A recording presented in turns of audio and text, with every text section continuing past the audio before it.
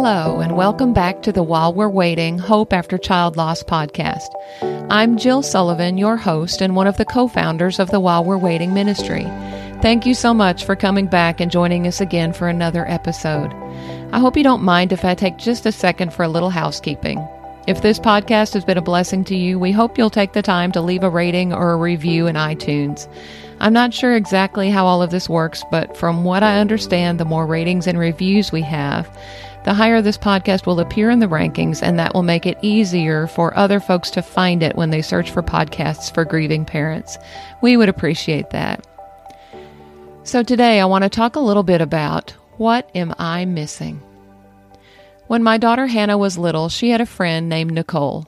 Nicole was a curly-headed little girl with round-framed glasses, and the two of them were in Awana Cubbies together. They had a blast learning Bible verses, eating cookies and drinking red Kool-Aid, and hopping and jumping around the room as they belted out the Cubbies theme song together. Nicole is all grown up now. She's married and is serving the Lord in kids ministry herself.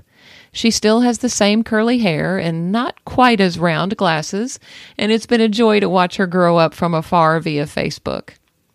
Even as I say that, I must confess that there's a tug in my heart. How I wish I could have seen Hannah grow up like Nicole has. What would she be like as an almost 30-year-old woman? There's always that little, sometimes not so little, twist of pain as I see Hannah's contemporary serving the Lord, getting married, having babies. But at the same time, I'm thankful when I see her friends doing well. Nicole lost her dad several years ago, and not long after that, she shared on Facebook about how she was struggling with some difficult memories associated with his heaven going. But then she went on to say that she had heard a speaker online sharing the story of an aging father who had lost 2 children many years previously. The father was speaking to his remaining family members at a dinner, saying, "I don't want to miss you because I miss them." This was very encouraging to Nicole, as she had really been missing her dad at that time. She posted, "I never, ever want to miss an opportunity or another human being because of the loss I have experienced." Her comments really made me stop and think, what might I be missing because I miss Hannah? There's so much. I don't want to miss my surviving daughter because I miss Hannah. I don't want to miss my husband because I miss Hannah. I don't want to miss sharing an encouraging word with someone because I miss Hannah. I don't want to miss the joy of spending time with family or friends because I miss Hannah. I don't want to miss the awe inspired by a beautiful sunset because I miss Hannah. I don't want to miss an awareness of God's blessings because I miss Hannah. I don't want to miss the opportunity to express gratitude because I miss Hannah. And I sure don't want to miss the chance to point someone to Jesus because I miss Hannah. Yes, I miss Hannah. Oh, how I miss Hannah. But if I miss my life because I miss Hannah, the tragedy of her death is compounded. If the situation were reversed and I were the one who had died 12 years ago instead of her, I would certainly not want her to miss her life, missing me. I would want her to live her life to the fullest, squeezing every moment of joy out of it she could. And I don't think Hannah would want any less for me. And I know God doesn't.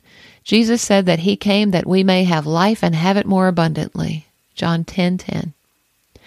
So yes, I will miss Hannah, but by God's grace and through His strength, I will choose not to miss this life He has given me. I want to close with a prayer from a book called Riches Stored in Secret Places by Verdell Davis. Oh, Father, it is so good to call you Father.